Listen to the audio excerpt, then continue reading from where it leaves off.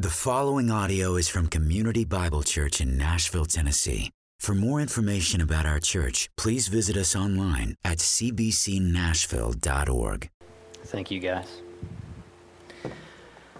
Well, kids, you guys can be dismissed for Children's Church.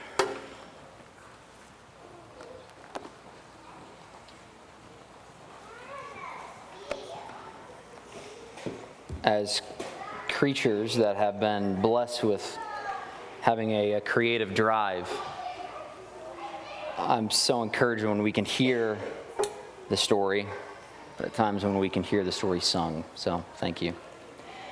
Let's pray, and we'll jump into this story. Lord, thank you that regardless of what has happened in our lives, good and bad, tragedies or victories, whether it's been lifelong struggles with brokenness and weakness and disappointments, or whether we've lived for all intents and purposes, a reasonable life and good life. Lord, thank you that the only thing that ultimately matters is the relationship that we have with you. Thank you that when we come to know you as Father, as Savior, as friend, that we can say, regardless of the other trials and struggles that are going on in life, that we're good. Because the most important things that matter have been dealt with, and that is the relationship with you. Lord, as I pray, as we get to look at this beautiful miracle, this beautiful story, that we would be able to stop and to consider for ourselves what relationship we have with you. And that we would hear the testimony of this blind man, that while we might not know all the answers to the questions that are directed towards us, the only one that matters is the relationship that we have with you. And once we know that, everything else pales in comparison. Lord, just be with us now. In your Son's name, amen. This story that I just read and we got to hear the song for has always stood out to me. Its beauty, its simplicity, its power. It just reveals the hearts of all the parties involved. This has been a story I've actually had an opportunity to preach a couple of times. I think this is my fourth. But this is the first time that I have gotten to preach this text in sequence. We said from the very beginning, we're in this whole sequence, the Feast of Booths. And all of the conversations, all of the declarations, all of the debates have been setting us up for this miracle. I can say that because this man, this no-name blind man, we don't know his name, we know nothing else about him except he was born blind and then he had sight, was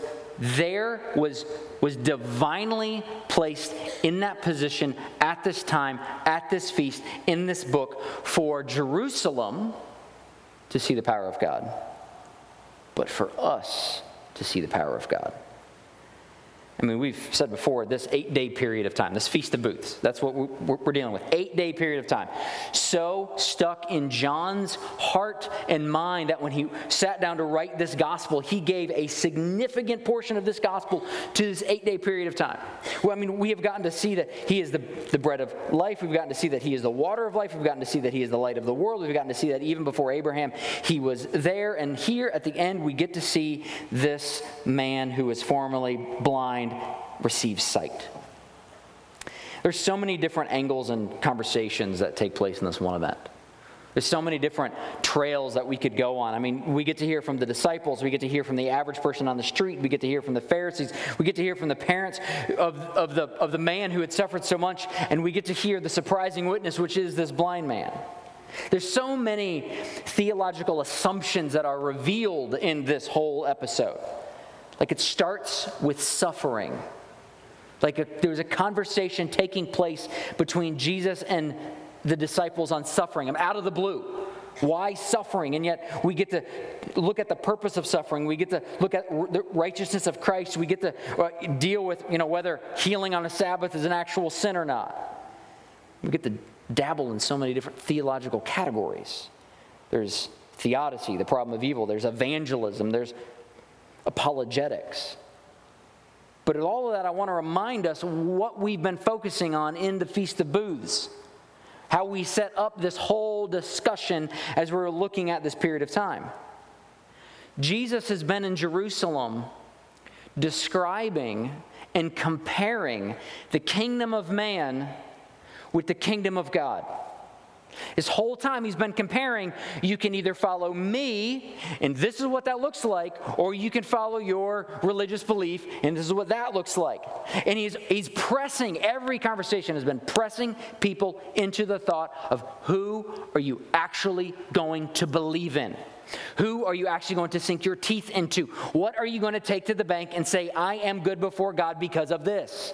And as we've said, the kingdom of man, well, you're good before God because of the works of your hands. That's what the Pharisees have been continually demonstrating through every single argumentation. It's, well, we follow Moses, so we are good to go. We follow Abraham, so we are good to go. We're at this feast, so we are good to go. And yet Jesus has been revealing to them, you could have all of that. You can still suffer for your sins. And Jesus has been walking around saying, the only person you need, the only thing you need is me. That's been what this comparison, this feast, what Jesus has been comparing. And this story is the perfect conclusion to reveal the concerns of your chosen kingdom.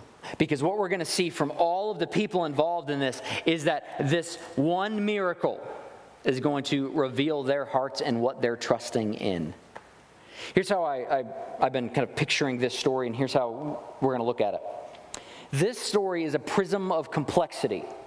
And a prism, it's that glass object with like triangular shaped features inside of it that reflects light in different directions. One singular light goes into a prism, and out of the other side of the prism you have a vast array of lights that shine forth. Well, that's very similar to what's going on here. The light of Christ shines into this blind man who is healed. And we get to see this mosaic of responses. Actually, we're going to see 5 different angles that come out of this story. We're going to look at the disciples first. We're going to see his neighbors second. We're going to look at his parents third. We're going to look at the Pharisees fourth. And then finally, we're going to get down to the blind man. Now, we're going to get through this quickly. I know this is a long story, so we'll jump into it. This prism begins with Jesus' disciples. They made assumptions about who actually was in control of life, who is the authority. This story picks up kind of out of nowhere as they pass by. It really is like on just next day going by, the disciples are having a conversation with Jesus, and they see this blind man sitting in the same spot that he's always been sitting because they knew that he was a blind man, and they ask him a question. And it's a personal question between Jesus' disciples and Jesus. And it's a question about suffering. Rabbi, who sinned? This man or his parents, that he would be born blind and he would be relegated to a beggar sitting on the side of a street because he could do nothing else? Why'd that happen? I mean, notice that there's no thought in this question of like, well, hey, I'm going to say this in hushed tones because maybe this isn't like politically incorrect to say, or maybe this isn't the right thing. No, this is the assumption.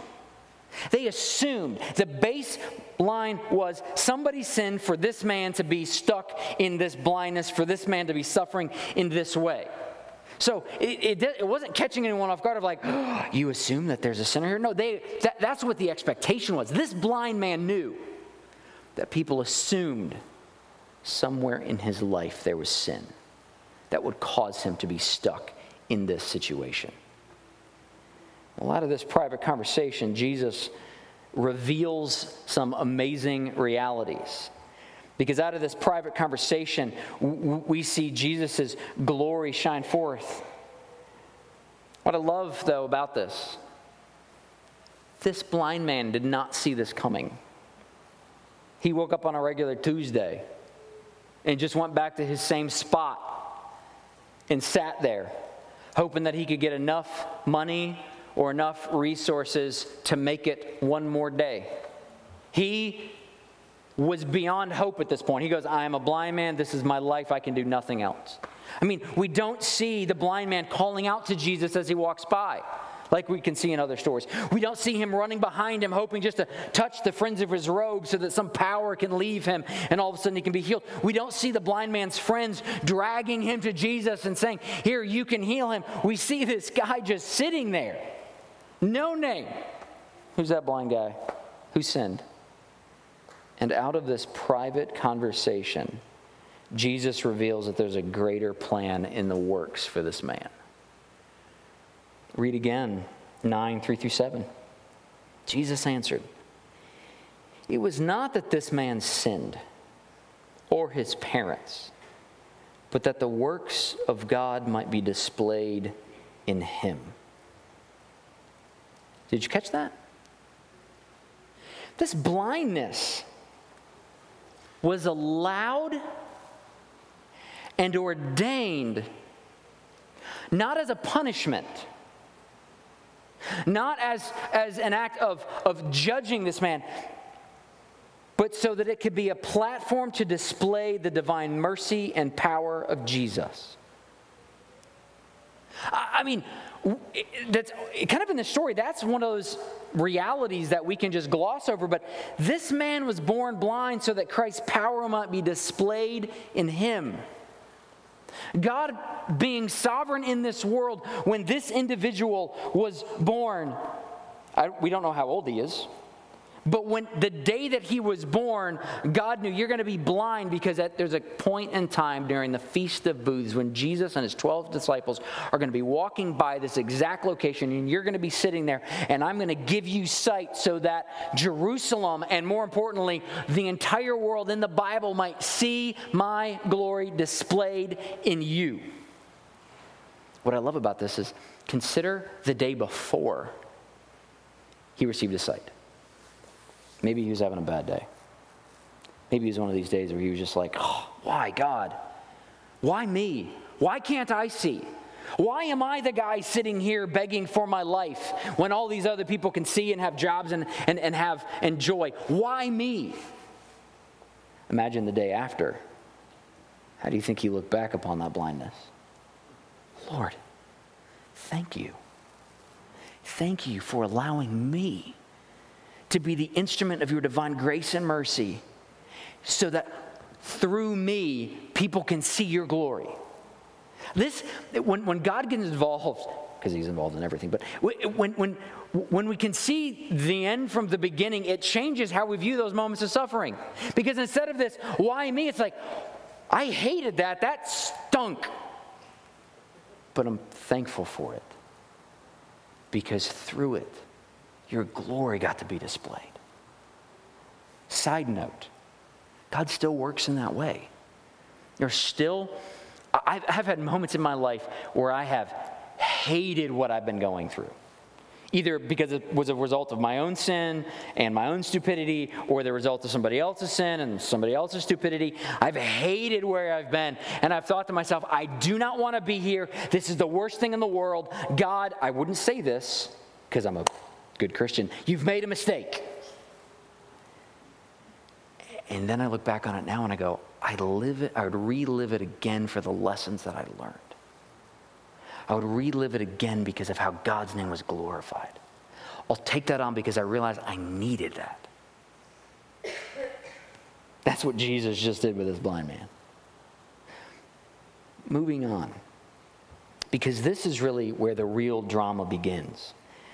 Jesus just said that this man was born blind so that Jerusalem and us are able to see the amazing power and grace of God. But as Christ's light is shown into this blind man, and out of it we see all of these different interactions occur in Jerusalem as a whole. The first one we get to see, it's the second group, but the first one that we can see after the fact is his neighbors. Immediately, this man who I'm sure he had his corner, he had his spot, everyone went looking for him, they knew that he sat there, all of a sudden shows up seeing, and we see his neighbors get concerned. That doesn't happen, what just happened? Look at 9:8. His neighbors who had seen him as a beggar were saying, is this not the man who used to sit and beg? Is this not the guy who we're all used to singing? How can he now see?" Others said, no.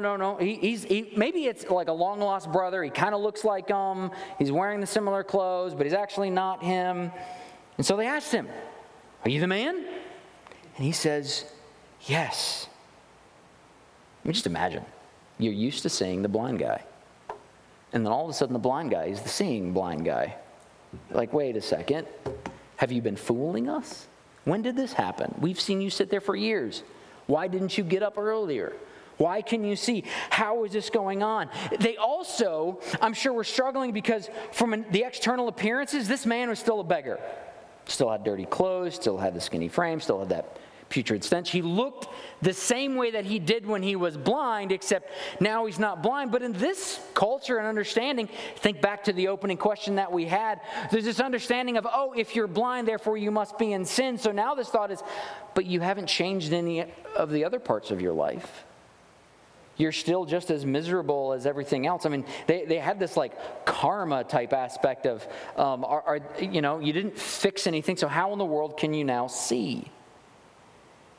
Well, these neighbors had no idea what to do with this. And so they did what they were trained to do.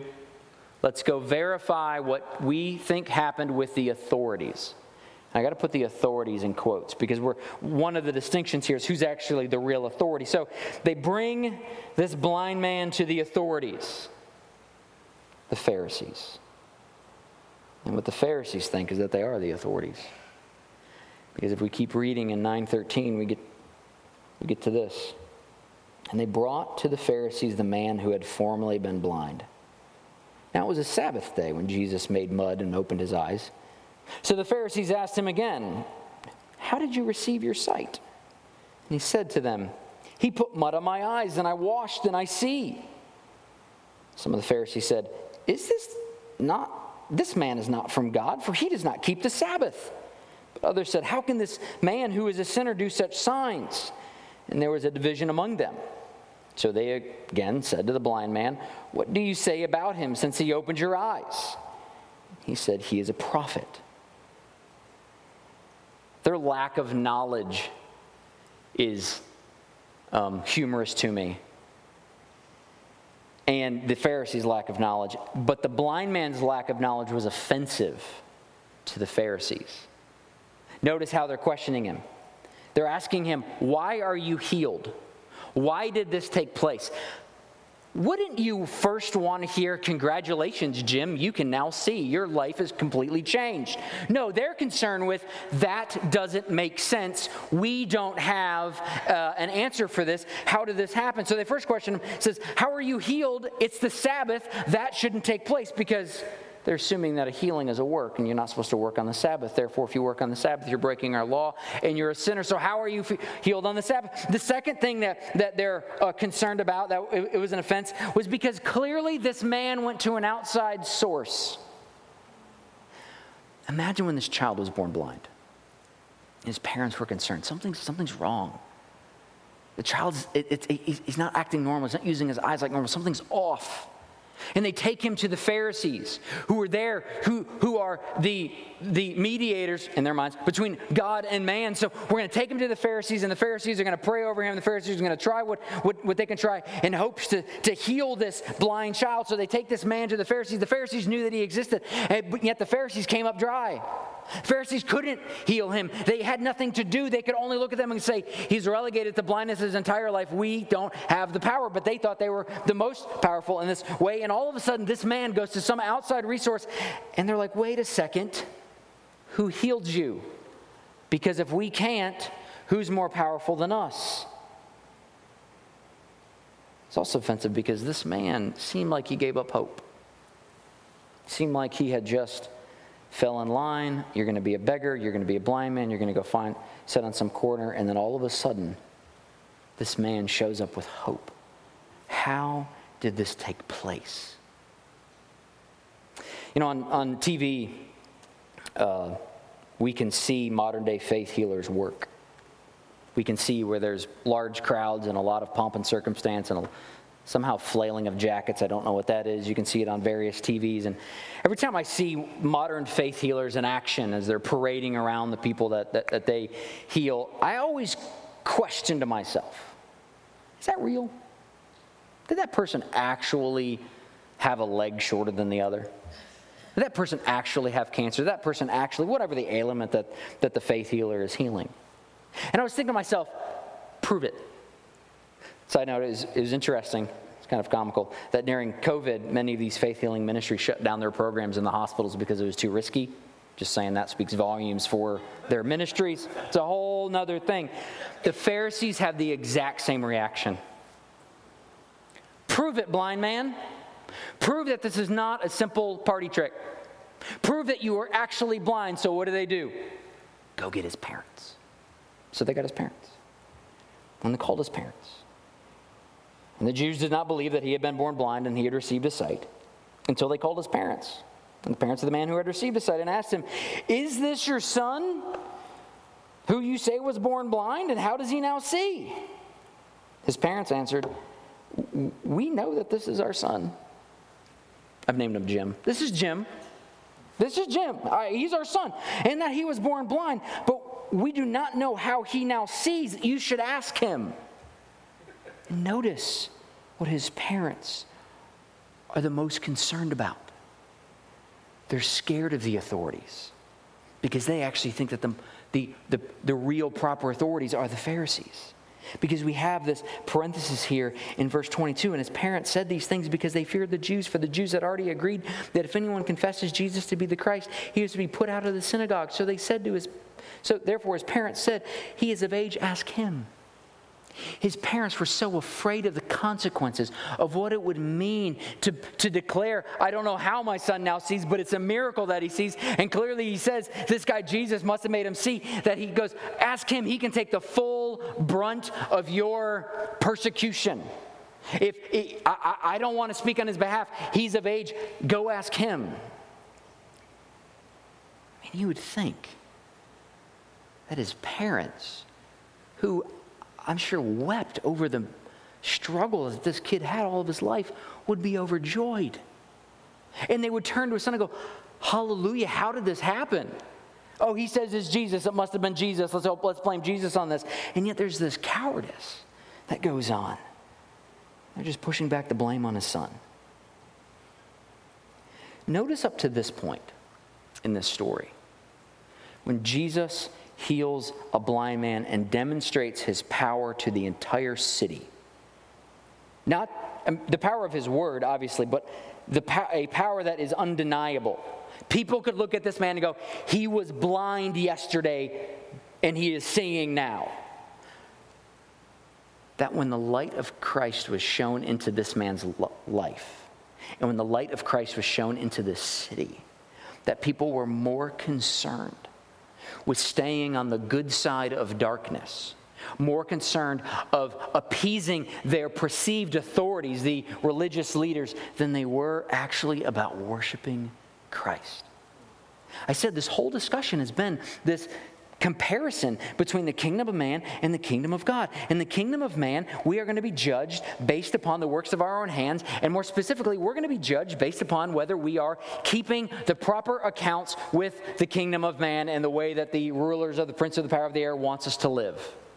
Because the thing that in the kingdom of man that we're all afraid of is being canceled, right? The fact that that's actually one of the means in which it holds people in line. It's, if you don't agree with us, if you don't say the right thing, if you don't go along with it, we're going to cancel you and reject you. But the kingdom of God is different. It says, no, you're not judged by the works of your own hands. You're judged by faith in Christ.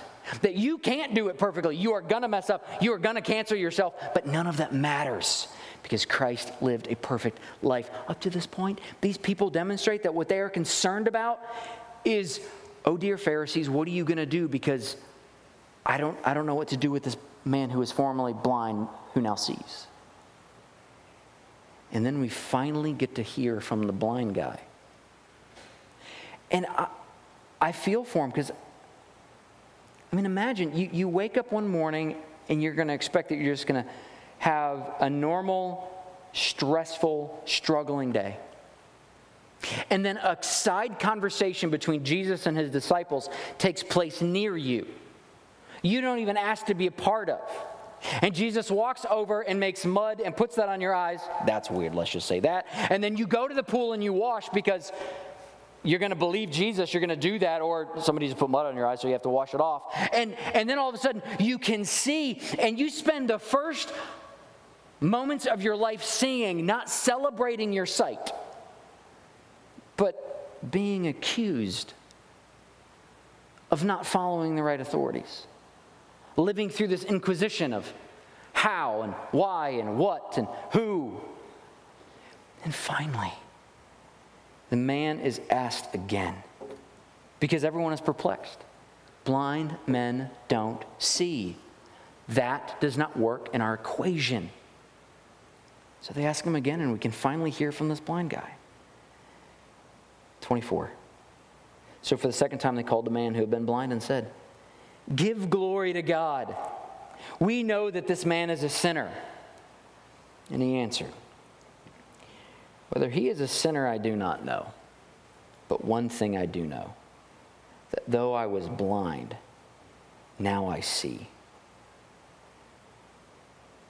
At this stage, this blind man knew that his blindness was a gift. And it was a gift both for him and for us. Because this blindness showed him who he actually needed to trust and follow. This whole story really serves as a living illustration for us all. And the illustration is this: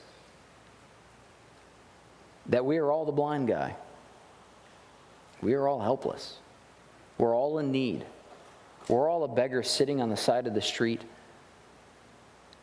unable to save ourselves at the hands of merciful people.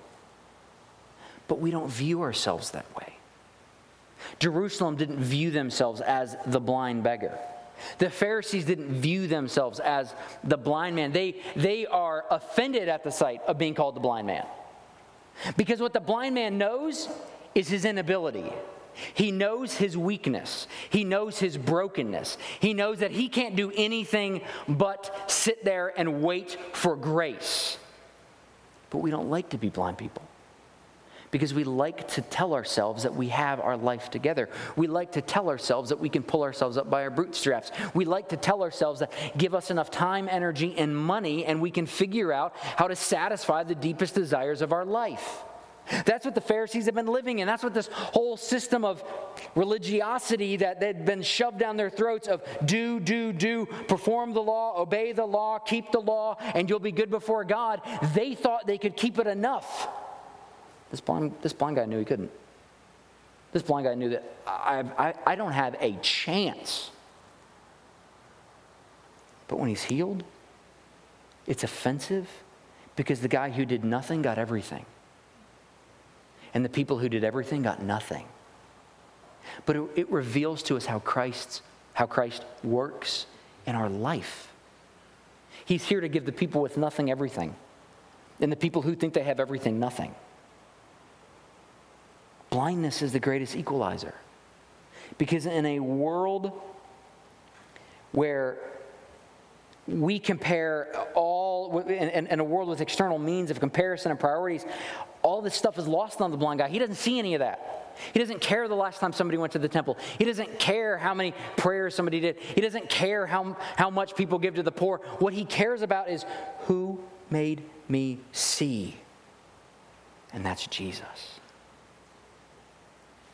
And how does he use this gift? He uses it to be a witness for Christ. The other conversation I want to have, or mini conversation here, is in a conversation about evangelism. I was actually having this with a member last week. Just the thoughts of, we're living in this dark world. So many people have so many questions that they throw at us of how or why or what, and just trying to figure out what the Christian worldview looks like, trying to act like the Christian worldview is like a regular worldview of like, okay, what do I have to do? And the conversation that I was having with this person was very simple, and I had the blind man in my head at this point. I said, you know what? Sometimes the greatest evangelism conversation is this. I once was this, and now I'm that, and it's no result of my own. That's what the blind guy said. All these questions that people are throwing at him. How, and why, and what, and when, and where. I don't know. Whether he's a sinner, I don't know. Essentially what he's saying is, I can't answer any theological test that you have about him right now. But here's what I do know. I was blind, and now I see. Sometimes the best evangelism conversation that we can have, the best testimony that we can have, isn't making sure that we use all of the right theological isms, quote all the right verses, but we walk up to somebody and say, can I tell you the hopeless wreck that I was? Even as the good Christian kid on the earthly side, the wreck that I was, and yet God chose to save me. And if he chose to save me, he can save you. Because why in the world would he save me any more than he would save you? It's this reality just coming from him. It's like, I have nothing to offer here, and yet I can see. Well, we're going to take one last stop in this story. And that is the conversation between Jesus and this man. Because again, side conversation with the disciples. Jesus walked over, put mud on his eyes, and the only thing recorded in the story that Jesus ever said to him was, go to the pool of Siloam and wash. Like, nothing else. And whether it's just John telling the story in this way, or whether it really was Jesus having a conversation with his disciples and more didn't take place. But this guy didn't have an explanation. When he left Jesus the last time, he thought, some joker just put mud on my face. I should go get that off. Now Jesus finds him again. Why? Because he'd been cast out. Because the kingdom of darkness hates the kingdom of light. Because the kingdom of man can't stand the kingdom of God. Because it's our way or the highway. So they cast him out. Jesus heard that they had cast him out, and he found him. And he said, do you believe in the Son of Man? And he answered, who is he, sir, that I may believe in him? At this point he goes, I'll believe in whoever you tell me did this to me, because this is amazing. He goes, you've seen him, and it is he who is speaking to you. And he said, Lord, I believe. And he worshiped him. And imagine that for an evangelism moment, for a testimony moment. I can see, and I believe the one who made me see. Maybe that's you today, where you're struggling with assurance. You're struggling to be able to trust that what you believe in is true. One of two ways that I could point you to help assure you of your assurance, and neither of them are look at your works. That's naturally where we go, because that's what the kingdom of man tells us to do. Look at your works, because you'll be judged by your hands. So look at what your hands have done. Have you been a good Christian? Have you fixed your life? Are you on this upward trajectory in your life where you're better than you were yesterday? Oh, you must be saved. I know a lot of really, really, really good moral people who disagree, who reject Christ. So morality isn't the answer. One answer is, I know that I was lost and helpless, and Jesus found me. And I'm going to hold on to that reality. One answer is thinking back to the fact that, yeah, I was blind, but now I see. And one of the realities of being blind is, I now understand that I need to have a relationship with Christ. People who are blind to their blindness don't acknowledge that they need a relationship with Christ. When somebody comes in and they express that fear of, I don't know whether I'm saved or not, my soul is put at ease, because I think unsaved people don't worry if they're saved or not. Unsaved person is happy, blissful in their darkness, living their own way. The second reality that can assure us of our salvation is we get to see formerly blind people among us. Imagine the encouragement that this blind man was to these disciples. Imagine the encouragement that this blind man was to Jerusalem, who had just been told amazing realities that caused them to want to stone Christ, like before Abraham was, I am the light of the world, I'm the water of life. All of these realities And the people are spinning like, can I actually trust this? Is this true? Is this going on? And then at the very end of it, the capstone of it all is, okay, he just made a blind man see, yes, he's true. So if you're struggling out there and you're like, can I trust this? Sometimes as the body of Christ, we get as Hebrew calls it, the great cloud of witnesses to shore up our faith in him. Jesus leaves us and leaves this story by talking about judgment. I think this is where he's going back to the kingdom of man and kingdom of God. Because Jesus said, for judgment I came into this world that those who do not see may see, and that those who see may become blind. Which you might go, what in the world does that mean? And here's what it means. That those who think they have the right way based upon their own work and merit, they're going to be blind to the fact that they can't save themselves. Those who think that they are ruined and lost and are hopeless are going to receive the beautiful sight of Christ and his grace and mercy. And it wouldn't be a story in the Feast of Booths if the Pharisees didn't hear Jesus say these things and become mad. Because I think they picked up on the nuance. Are you calling us blind? We follow Moses. We follow Abraham. We have our laws. We have our rules. They go right back to all of the stuff they have to do. And Jesus just goes, if you were blind, you would have no guilt. But now that you say we see, your guilt remains. What's that mean? You think you can save yourself based upon the works of your own hands. Try it. It's not going to work.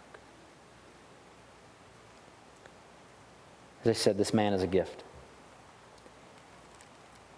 Because we can see through this physical miracle that what Jesus said is true. Maybe you're out there today and you're still trying to assure yourself, save yourself by what you do. Maybe you woke up this morning in just the pit of despair and angst because you realize I'm falling short, not doing enough. I need to prioritize things better in my life. I need to optimize things. My personal algorithm is falling short. I'm showing the fact that I'm weak and a sinner. The answer to that struggle is not doing more, because the blind guy couldn't save himself. You could walk up to the blind guy all you want and say, see, look, how many fingers am I holding up? I mean, all day long, every possible way. And he'd still be blind. In the same way, we don't have to fix our blindness. We just have to run to the one who can. And here's what he says. That he will give us sight. That he will give us life. That he will give us peace. That he will give us grace. And he will give us mercy. So if you're out there today and you are struggling, know that Christ is gracious and will allow those who don't see to see. One final thing. We, as the church, get to stand opposed to every other witness that we saw in this story. The disciples, the Pharisees, the crowd, his parents. I'll take the disciples out of it because they were having a whole other conversation. Everyone else saw this blind guy receive sight, and they started to criticize. No one went out into the city and said, let me point you to the person who makes blind people see. As Christians, we have that opportunity. Christ isn't physically here in bodily form any longer, but he's here. We can walk up to anyone indiscriminately and go, what you need is Christ, and he will give you the grace and mercy that you so desperately need. Look to him. I hope that as we're going through John and as we're hearing these stories and as we hear the story of the blind man, that it wouldn't cause us to become mute or to just go, yeah, that happened. it would compel us to proclaim the love and grace of Christ to those around us. Because who in the world lights a lamp and puts it under a basket? Who in the world hears about the amazing grace of God and remains quiet? And so my exhortation to us all, myself included, is we get to proclaim the fact that we know a person who made a blind man see. And more importantly than that, we know a person who lived the perfect life that we all needed and is willing to offer that to us all by grace through faith. As we transition to communion, we get to celebrate just that reality. That what you will be judged by is not how well you can see. It's not how well you can pull yourselves up by your bootstraps. Is not the works of your own hands. You'll be judged by the finished work of Christ. And we get to do that with this table this morning. If you're here for the first time, or you're here struggling with all of this, I've pricked your heart talking about faith and belief and am I actually trusting? I would ask that you let these elements pass you by, because we don't want them to confuse you. We don't take of these elements to save us. We don't take of these elements to level up in our spirituality. We don't take of these elements to renew our vision. We take of these elements to remind ourselves that the reason we're good before God is because of the life, death, burial, and resurrection of not us, but Christ. Let's pray and we can take this together. Lord, thank you for your amazing word and for this story. Thank you that 2,000 years later we get to hear of this no-name blind guy. You divinely, miraculously chose to demonstrate your glory, first to Jerusalem and now to us. Lord, help us to hear these stories and to be compelled to share. Help us to hear these stories and to have our faith and assurance renewed in you. Help us to hear these stories and for us not to run further and farther back into the kingdom of man, but for us to recognize the beauty and sufficiency of Christ. I thank you for this time. In your Son's name, amen.